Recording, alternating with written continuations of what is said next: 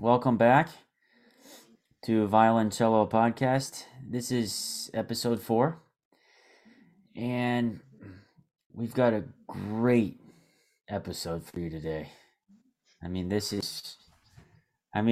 is gonna be epic. I've been anticipating this for a long time because we had a kind of a gap after our episode 3. So the anticipation has been building. If you missed episode 3, you've got to go back and catch it. You've got to go watch it. It was, in fact, David had an epic rant. It was epic. And we heard our first PG-13 word on this podcast. And what made David so passionate, with this monologue? You've got to go check it out.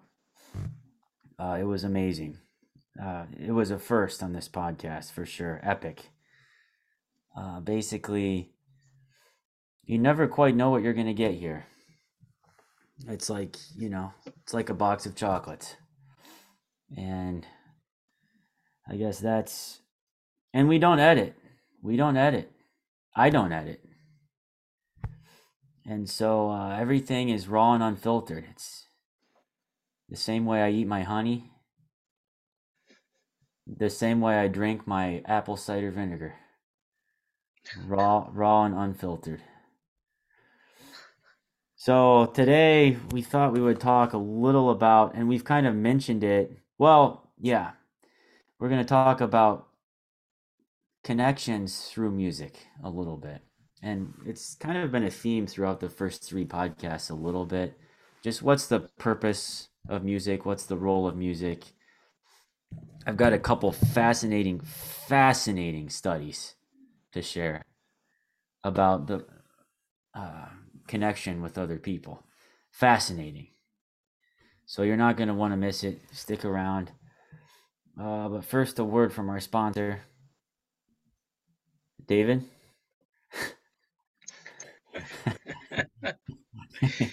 Yeah, I think it's going to make for a very interesting episode today. I think that You are sponsoring this, right? I'm sponsoring my time, indeed. Okay. Um, but I think this is a topic that we hear a little about a lot of the time.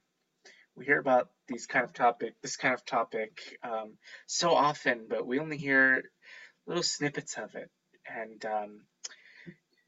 that's enough to impart the importance of connections on us, but it's never quite really spoken about in depth. And I know Ned has a lot of stories to share. I have some stories to share. Would you like to take it away, Ned? Yeah, I want to start with these studies. Okay. So one of the definitive longevity studies of our time. It's been over decades at Harvard University,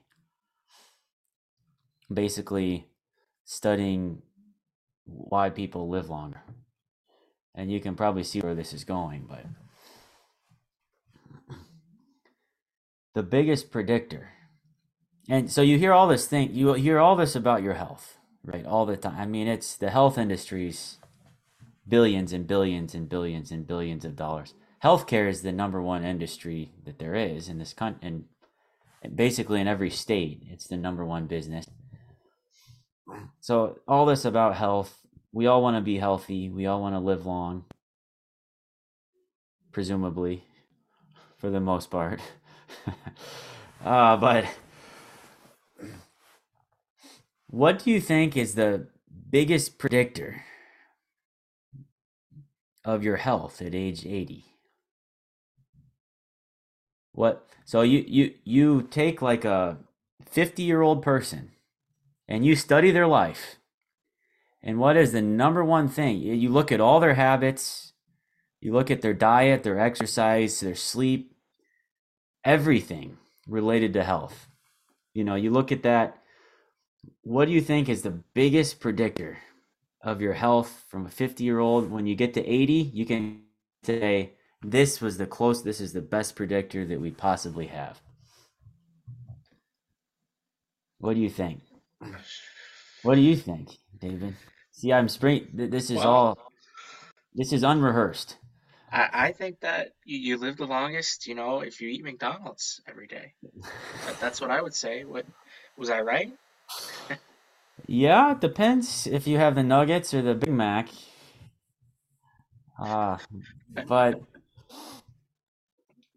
the biggest predictor is not. It's not diet. It's not exercise. It's not your sleep. It's not your job. It's not your socioeconomic status. It's not your access to healthcare. What else can I? It's not this. The biggest the biggest predictor is the quality of your relationships.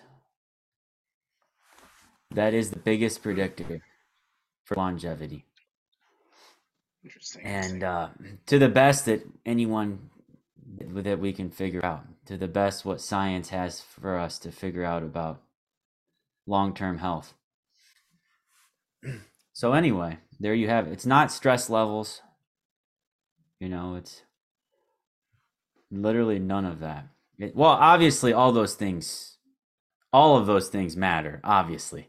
But family history, you would say, well, that would be the biggest predictor. How old did your parents live? No, no, also not this.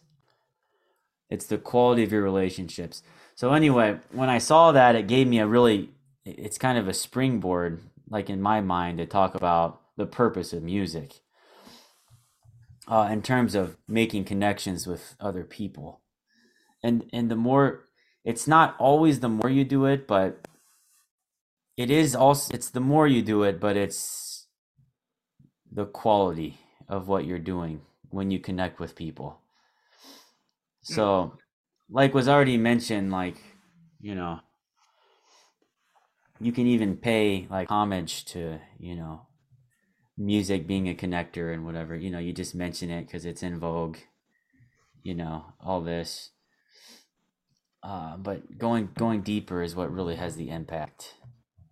Uh, I and I think the unique thing about music is that this is just a thought, but because we always look at physical things, right? Well, at least Western medicine, we tend to emphasize whatever the physical symptoms are, right? Like, here's a symptom, here's how to fix it. Like, you need this much sleep, you need this. There's like a spiritual component to health that is more emphasized in like the East with like traditional Chinese medicine or, and not to get like super philosophical, but like the point is that our health is just as much about our emotional health, our mental health, our spiritual health as it is the physical. I mean, that's another way to say that study. It's about how you're really doing as a human being. So, anyway, I music is such a great outlet and a way to connect with other people and keep you kind of invested in your own life and invested in other people's lives. And that somehow just almost miraculously like gives us like reason and more joy and satisfaction from life and we live longer. So anyway, that's very that was one of them. But I mean, do you have some comment or that's something very of your own? fascinating. Um, yeah, that's very interesting. I said it was gonna be fascinating. I I'm a yeah. Yeah, I can really appreciate that whole idea of emotional and mental well-being, and spiritual well-being, um, on par with physical well-being, and I think we don't give that enough credit. And it reminds me of, you know, the connection between our emotional well-being and our music making. For what it's worth, in either direction, Sometimes I've heard people, well, you have Mozart and Beethoven, right? Beethoven let his emotions really affect his music making, or composing, writing, and Mozart Music not as making, both much. Yeah, as a and pianist. yeah, of course, and I've run across this in my life before, where people have ideas of. I had someone tell me that she doesn't is not really interested in playing with people um, that let their personal emotions get in the way of the music. And of course, I understand that.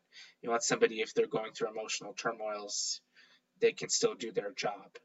But then, by the opposite, uh, on the other hand, um, there's a benefit too to having these external stimuli that make their way into the music, and so that's really, I think there's no right answer to that, but maybe that was a little too tangential, but all these things are related, and they're all related, and music relates them all, and that's really interesting study. Yeah, I have another one that's a little bigger picture, like, you know, purpose of music. And this next one, it's bigger picture, but it's also a smaller picture. And this is also fascinating. You know, we only bring the very best stuff to this podcast. I mean, this is stuff that's truly interesting. And you'll be fascinated by this next one. Okay? I'm You ready. ready? Okay. So, it's about talking to strangers. Okay? This is also a big time study. And I'm probably too lazy to, but someone can like DM or something, or maybe I'm probably too lazy to like post the study or something. Like, that's a lot of work. But you can just Google it or whatever. AI it now. But basically, they survey these people, and they're like, "How do you feel about talking to strangers? Just just talking to strangers." The setting was really the subway, right? Like a public transportation. How would you feel about talking to strangers? And they just kind of surveyed, like, how do you feel now? How do you think you'll feel after you've talked to them? You know, and as you might expect, the responses were overwhelmingly negative. Nobody, basically everybody thought that that would be really uncomfortable situation, very awkward, and that afterwards they would feel like that kind of sucked. Uh, you can see where this is going, almost without exception. Then obviously there's, like, control, how these things work. The control where no one, literally, you just do your own thing like normal. And then the people that were forced to talk to strangers, right? And overwhelmingly,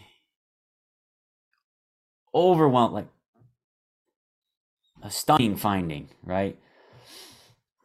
That basically everybody that talked to the stranger felt happier and more fulfilled than those that did their normal thing.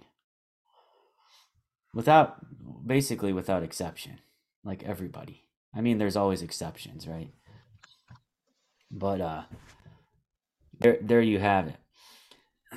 And so we do, as human beings, sometimes we have to get past ourselves, because we can be our own worst enemies. And I think it's more that way than ever before, because we all have phones with us, and we all close off. And the big antidote to all this is like live music. I mean, that's what, and we've discussed this in previous podcasts, but it's like the power of actually reaching out to people at a performance, talking to the performers after the performance, talking to other people in the audience, using this as a very social time.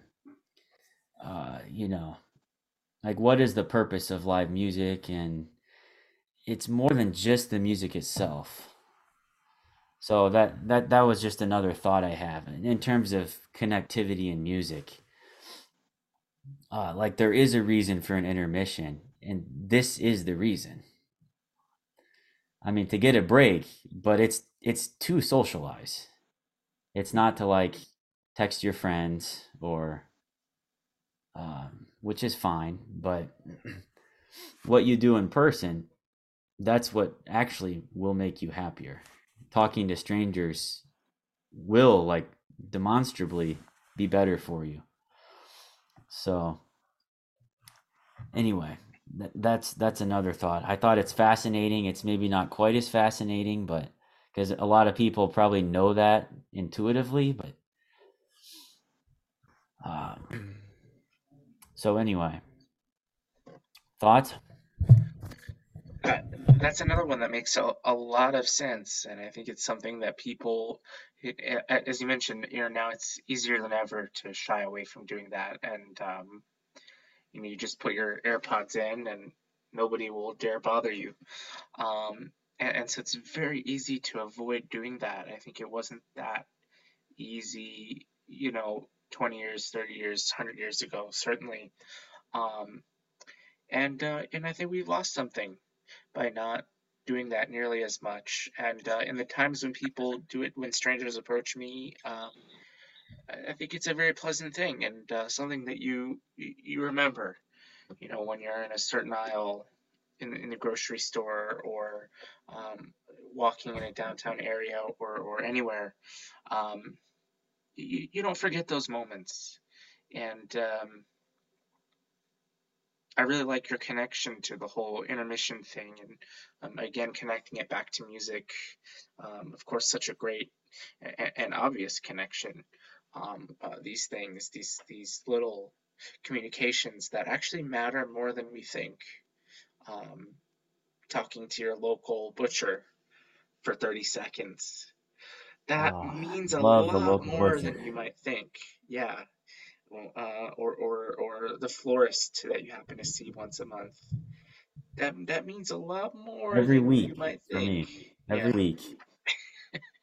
it means something. At the end of the day, it means more than we think.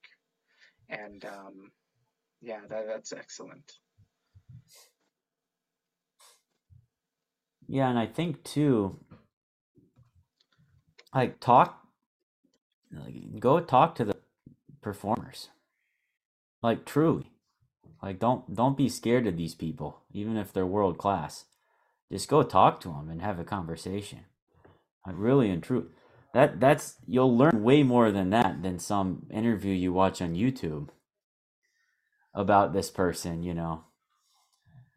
Even if they just say one, you'll remember. It'll really stick with you.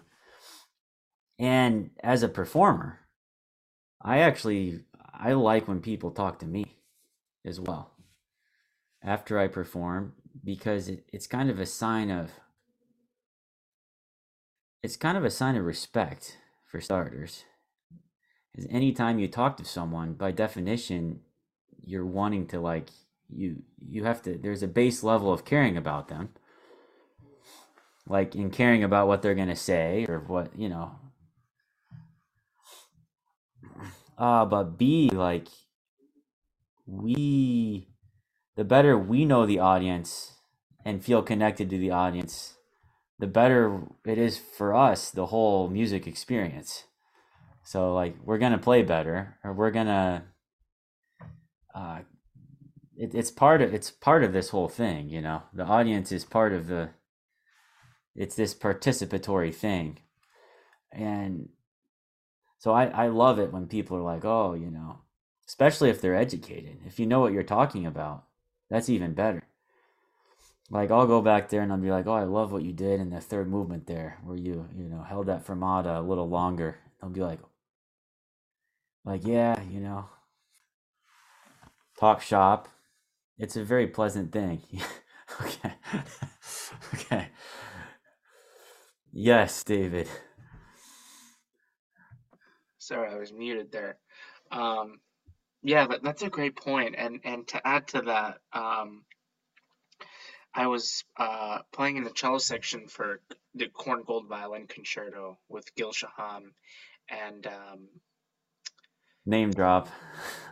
no, no, I just have like this is he's the perfect person to mention for something like this because we played the concert on two separate nights, and first of all each concert he obviously he's a world class soloist, so um, the consistency is there. But on top of that, each performance and the dress rehearsal, everything he did things a little bit differently. He held something a little bit longer this time than that time, and in a way that you could tell it was obviously purposeful spontaneity, if that can make sense. It wasn't an accident. He clearly thought of these little ideas 100 different ways and chooses one in the moment that he wants. But he just makes it everybody feel like his friend when he's on stage. Like the whole orchestra is his friend. He's looking at it kind of like Yo Yo Ma, looking, but even more. Some people might think obnoxious, but even more uh, um, animated. He's looking across the conductor, looking to the back of the orchestra, looking at all of us. I think I was third stand. We definitely caught eyes at least once. And just looking at everybody in the orchestra, the biggest smile in the world, getting engaged in the tutti as opposed to just standing there waiting for his turn, um, like you see in a lot of the old videos. Hmm. um, just really active the whole time with a big smile. Except when he would play, when he would start to play, oftentimes you could see the smile wipe off of his face and into this focused mode. But then after that, back to the smile, and the audience really felt that. Um, and It was that personal connection that he really added to it. That there may have been 1,000 people in the hall, including us, but I think every single person, or almost every single person, felt a personal connection. And it takes a really special person to be able to pull that off with 1,000 people. And so he would be the guy to watch to learn a little bit something about communication in making connections in music.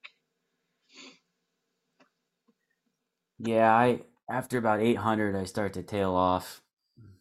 Uh, Personally, but maybe I can go 900, 950, a thousand. Yeah, but yeah, Gil Shaham is the greatest. And speaking of, I mean, you know this, but I've talked to after master classes and performances. I've gone and talked to him, and never forgot that man. He's like my biggest inspiration, truly. And it's because he's willing to connect with people. Like it's not just he's not always gonna. It's not always scripted, you know. Like he's interested in every person on their own terms, and yeah, that comes across to the orchestra, or it's kind of a way of life that you have to develop. And so, performance to be a great performer, like you have to work on yourself, like as a person, like you have, like that you have to work on that. No, nobody is born with that. Even Gil Shaham. Uh, Hmm. I think he's more that way than he was 20 years ago, honestly. And you would think, oh, as you get older, you would withdraw from people. But he's kind of gone the other way. And that's part of what's inspiring, too. It's like he loves it more today than he did when he was growing up. And you just expect this lack of passion as someone gets, I don't know, how old is he now? He's in his 50s for sure. 52. Yeah. Yeah, I thought he was born in 71. So that's great. I'm trying to think in terms of like, do you have any like personal? I'm kind of curious about how this works in the setting of like a studio setting. I'm just curious if you have any thoughts on that, like with how Hmm. teachers connect to their pupils and what that looks like, connecting around music. I I think that in my experience, my favorite teachers are always people that connect with me in ways other than music. And then it also helps somehow, like magically, that also helps my musicianship when I feel comfortable and when there's that trust and a good relationship. You're comfortable to play, you're comfortable to do your thing, you're comfortable to grow. And so I think that's an important, really important connection when we talk about connecting in music. If you don't connect with your teacher, you need to find another teacher. that's that's that's my now there's a place you can learn from people you don't connect with, and by all means if you're stuck with somebody you do your best.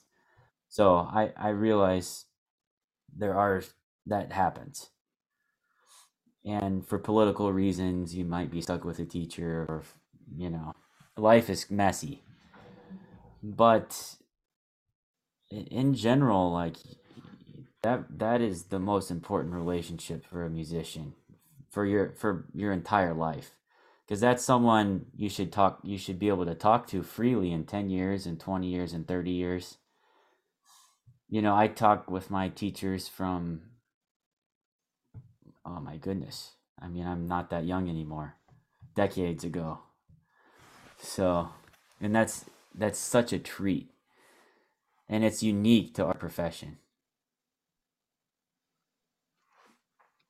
Yeah, in a way, they're like our violin cello parent, you know, and we have to build a relationship in that direction.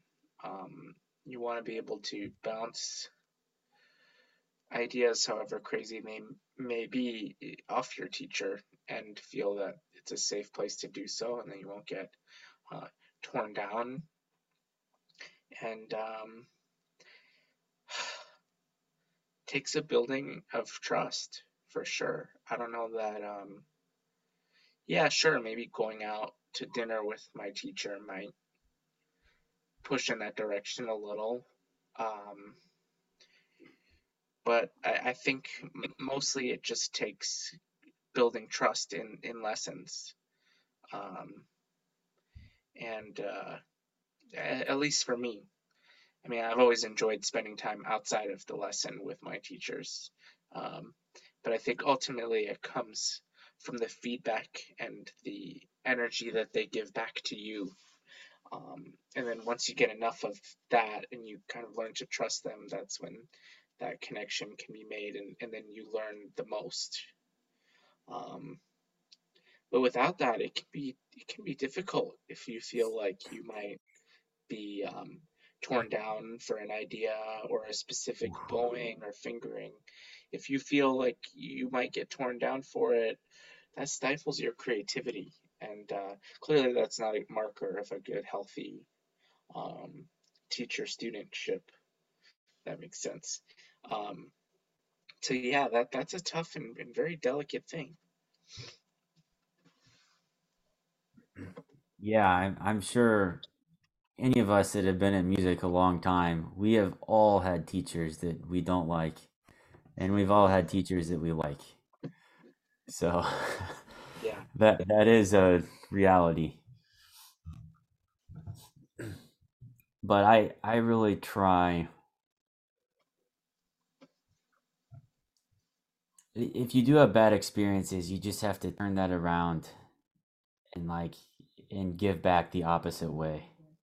That's my philosophy, you know.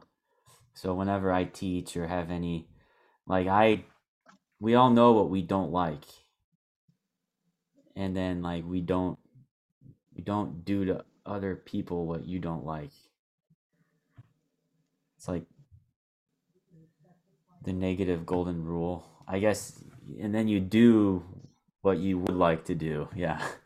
Hmm. So anyway, yeah. But really, and I pour into my students, and I expect they need to know that it's, you know, even if they quit, whatever, that's fine. but I'm still there for them. You know, that's important. That's what I believe music's really about, and so uh, it's about caring for other people. So, do you have any other thoughts? Let's see. Connections in music in studio teacher. Um, yeah, it's just all very delicate, especially when you start involving egos, and every musician has one. Some are bigger than others, and you kind of have to figure out how big is yours, how big is your teacher's, how big is everybody else's, and kind of beware of that. So that's just another You can't dimension fake of it. You complexity. can't fake it. That's Yeah. the thing. Like you can try to be like really nice or whatever, artificial and get by, but at the end of the day, you really do have to be authentic. And you just naturally get better at that as you get older.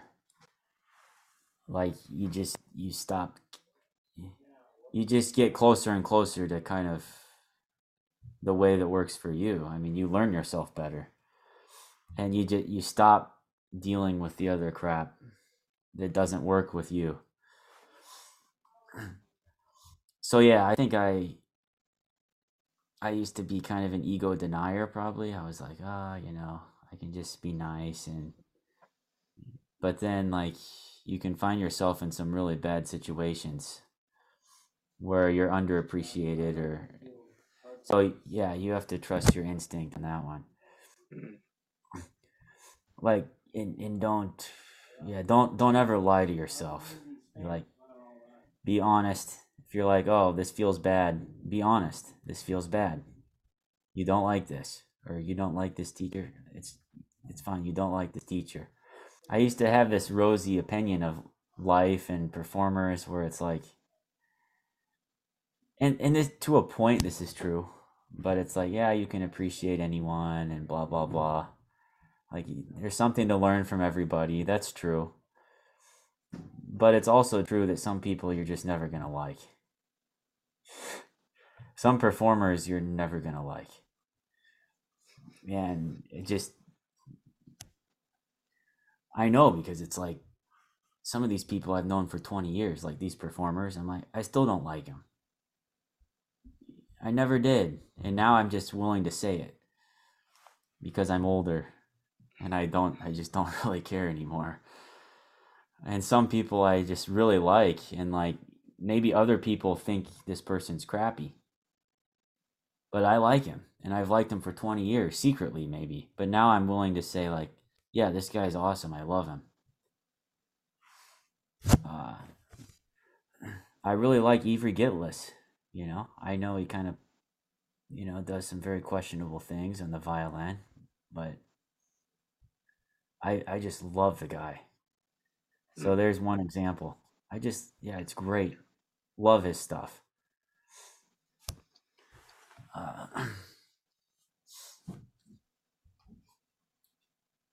anyway, you have any other aspects of music connectivity that we didn't get to that you wanted to? Um,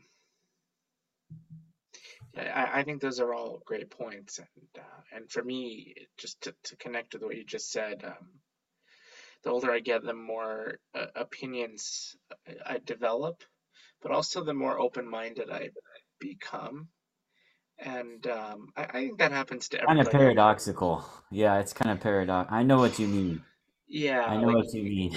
when you get older, you realize there's more, well, things are a little bit more complicated than you might have thought when you were younger. And so I've become more open-minded, but I've also developed more of my own opinions. And so I imagine you're the same way, that as you get older, you know more about why you like Avery Gitlis and why you can say, well, maybe he does these questionable things, but I can overlook it because. And so Hmm. that's also part of the reason why you're probably less afraid to just admit it, because you have more specific, pinpointed arguments to make in his Oh, you're a favor. genius. You're a genius. You should be a psychologist. Well, that's the thing. You become one if you're a musician. I mean, you really do. Like you really start to learn about people at some point Yeah. because playing with people definitely unpacks deeper things with people. Mm. It just does. And you just learn about people. Like this guy, he'll remain unnamed, but this guy skipped a rehearsal yesterday because he was fatigued. And, it, uh, you know, that's really bad. And that will not be forgotten ever by anybody, you know, the, ever. So, because it says something about him. Hmm. It says something about who he is as a person. He's healthy. Everything's fine.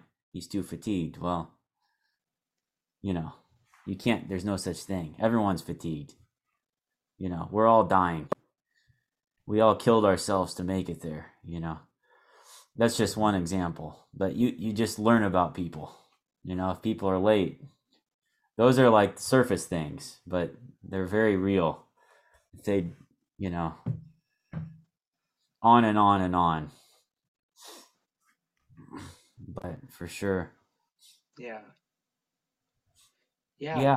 Yeah, I think like I've been a music critic for like years now, and that's been the best thing ever for me. Because like you said, it just gives me an avenue to really explore myself. Because everything I listen to, I have to consciously decide what that does to me. I have to see what that relationship is with this performer, with this music every time.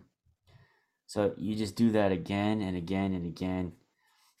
And you can kind of do that, but if you're like on Instagram, you flip through, you kind of do it, but it's a little more casual. So sometimes you never get to the heart of something. You're just like, yeah, it's like a very surface engagement. So that's been the best thing ever for me. Like I have to actually sit and listen to an entire CD. It's not this 2 minute clip, and it's not a stinking video, which is very distracting to our ears. It's just listening to music. And anyway, so I would recommend it for anyone that knows how to write. Like just write out your thoughts and opinions on certain things. Like write them. Mm. And that will really affect the way you think about it. I think it's healthy. And like you said, when you write, then you actually learn how to argue. Like you actually learn how to put into words what you're feeling. So you close the gap of like I'm feeling this, but I don't know how to communicate it in words. That gap closes, and then you become Gil Shaham. You know, it's like he can connect with anybody because guess what? Gil Shaham knows the music better than anyone that's ever lived. I mean, he is the deepest connection with music I've ever heard. Really. And he rarely speaks about it much, I think just because well, most audiences don't care. That's why. Even most educated audiences, they don't want to really hear about how he's making his decisions. But every once in a while he'll drop some kind of information. He'll be like, "Yeah, like he really like you said, he has hundreds of ways. Like he really does for every like he knows every note, every mark. He knows it better than the conductors, you know. So, uh, to connect with others, in other words, you need to there's no shortcut. There's this process where I just gave a couple ideas. You write about it, you think about it, you study it, and then you become better and better and better at connecting. So, well, any parting thoughts? Um, well, it's a little bit crude, but of course, you know, we've spoken a We bunch about expect it. We expect it from you. It's fine. we've talked a bunch about connections and making connections to people Uh-oh. and Uh-oh. the kind of the romantic side of it, right? PG-13. Yep. The human side of all these connections. But um, we have to remember that it's good for business too. And if you want to get ahead, you know, from a practical perspective, you have to also make connections, literal connections, not just the emotional, musical, friendly connections, but practically, it's also very important. And it doesn't mean being fake. It doesn't mean trying to meet as many people and impress as many people as you can and be fake to them so that they like you. That's not what it means at all. But what it means is, you know, these connections um, can only help you. And yeah, they teach you about yourself. They engage you with the music, everything we've just spoken about. But they can also really help your career. And Unless you don't show up on time for rehearsal or skip a rehearsal, and then they hurt you. But yeah. yeah, that can really really But hurt your you. point is well taken. Your Yeah, point is well taken. and so it should be encouraged to you know, depends on what kind of musical situation you're in, but if you're in a big ensemble, to get to know some of the members, and you know, in the little break times, be friendly. And you know, most people do this. um some people some people do it just purely because they want to, and some people do it to try and get something out of it, and either is fine. But um it all makes the workplace a little bit more enjoyable when you know some personal things about your stand partner and have made some connections. And um, but it's also important from a business perspective. And you know, the connections that I made when I was a kid still are very fruitful for me to this day. And you know, you always hear that old story of, well, your stand partner could be hiring you someday, so you should blah blah blah. You know how it goes. But that's actually really Yeah. quite true. Sound like And Donald Schleicher. yeah, I've heard it He from was our many. conductor. He was our conductor at U of I. So Yeah, yeah, I heard it in youth orchestra. I heard it in college. I've heard it everywhere, and it really is true. It may not be necessarily your stand partner is looking to hire you or not, but it could be. But you just never know what kind of connection could lead to something or other. And yeah, I was just reminded of that last week. Let's just say I have an audition coming up, and on the panel is someone who I've uh, been acquainted to for years now, and I made a good impression on when I was in high school, and that's serving me well now. Does that mean I'm ahead in the game? No, but you could see a situation where I no, but perhaps, maybe well, you could see a situation where perhaps, you know, I'm at a competitive level with one other you'll person. talk here. Yeah, You you'll know, get it if you're these even with things, someone else. Yeah. yeah, these things can't hurt you. Is all I'm saying. And you know, practically, we should also think about this aspect of it too. And you know, It's a competitive world. Dog eat dog world, they say. I mean, that's it's right. tough out there. Yeah, And no sympathy for the losers, you know. If you get a job, you get a job, you get a job. I mean, you earned it. That's how you have to feel. I mean, it's you can be, whatever, Mr. Nice Guy or whatever. That's fine in the audition room. Yeah, I met some good friends at auditions actually. That's fine. But when push comes to shove, like you're there to win. And these kind of things can these You're these reminding me of this. these kind of things can help. They really can.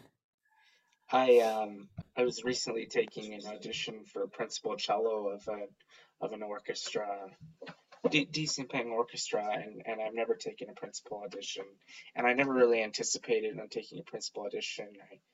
Um, I don't think I'm quite ready to be exploring that side yet, but um, and then You are. well, in the room after the audition, I never told you this. Um, there was only 12 people that auditioned that day. A bunch of people had canceled, yada yada. And so in the audition, like in the room, the green warm up green room after the first round, where people are waiting to hear who advanced. It had taken quite a while, and I kind of sat next to somebody who came in and like refused to say hello to me and was just very cold, but clearly just did not want to converse. And and I felt very bad, and I thought, well, this guy seems like he's serious, like he has no time for me. He's just there to win. And me, like we're not going to find out for another 40 minutes. Like, might as well make a friend. And I did end up doing that. And it was a wonderful connection that I made to somebody. But then this person didn't advance to the next round, and I had happened to. I didn't advance to the next round, but you know, it really doesn't hurt to be friendly, and I think that comes out in the music. If you're an open, friendly person that wants to connect with people, that's gonna that's gonna come out in your sound. And this happened to be a blind audition, so you can see the big smile on my face in the audition. Um, but you know, these things are really, as we've mentioned, it's all related. Your your mental, emotional well-being, it really matters in the way that you play. And I really think that helped me in this audition. Being just, if you don't advance, it's fine. I'm happy to be there. I'm happy to make connections. I'm happy to be able to do this. You know, that's just my little story. Yeah, and I think like I'm definitely on the introverted side. Like mentioned, I have social anxiety and all this. It can be intimidating if you do feel pressure to meet everybody. So you don't ever have to feel that way. Like you could be in an orchestra in a year and still not have maybe talked to three or four of the people. That's not the end of the world.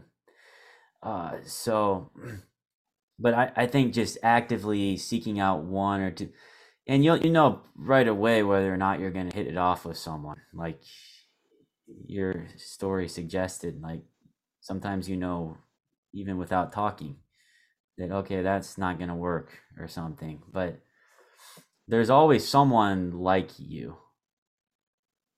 There's always someone that's like you around. Like Mm, there's only so many like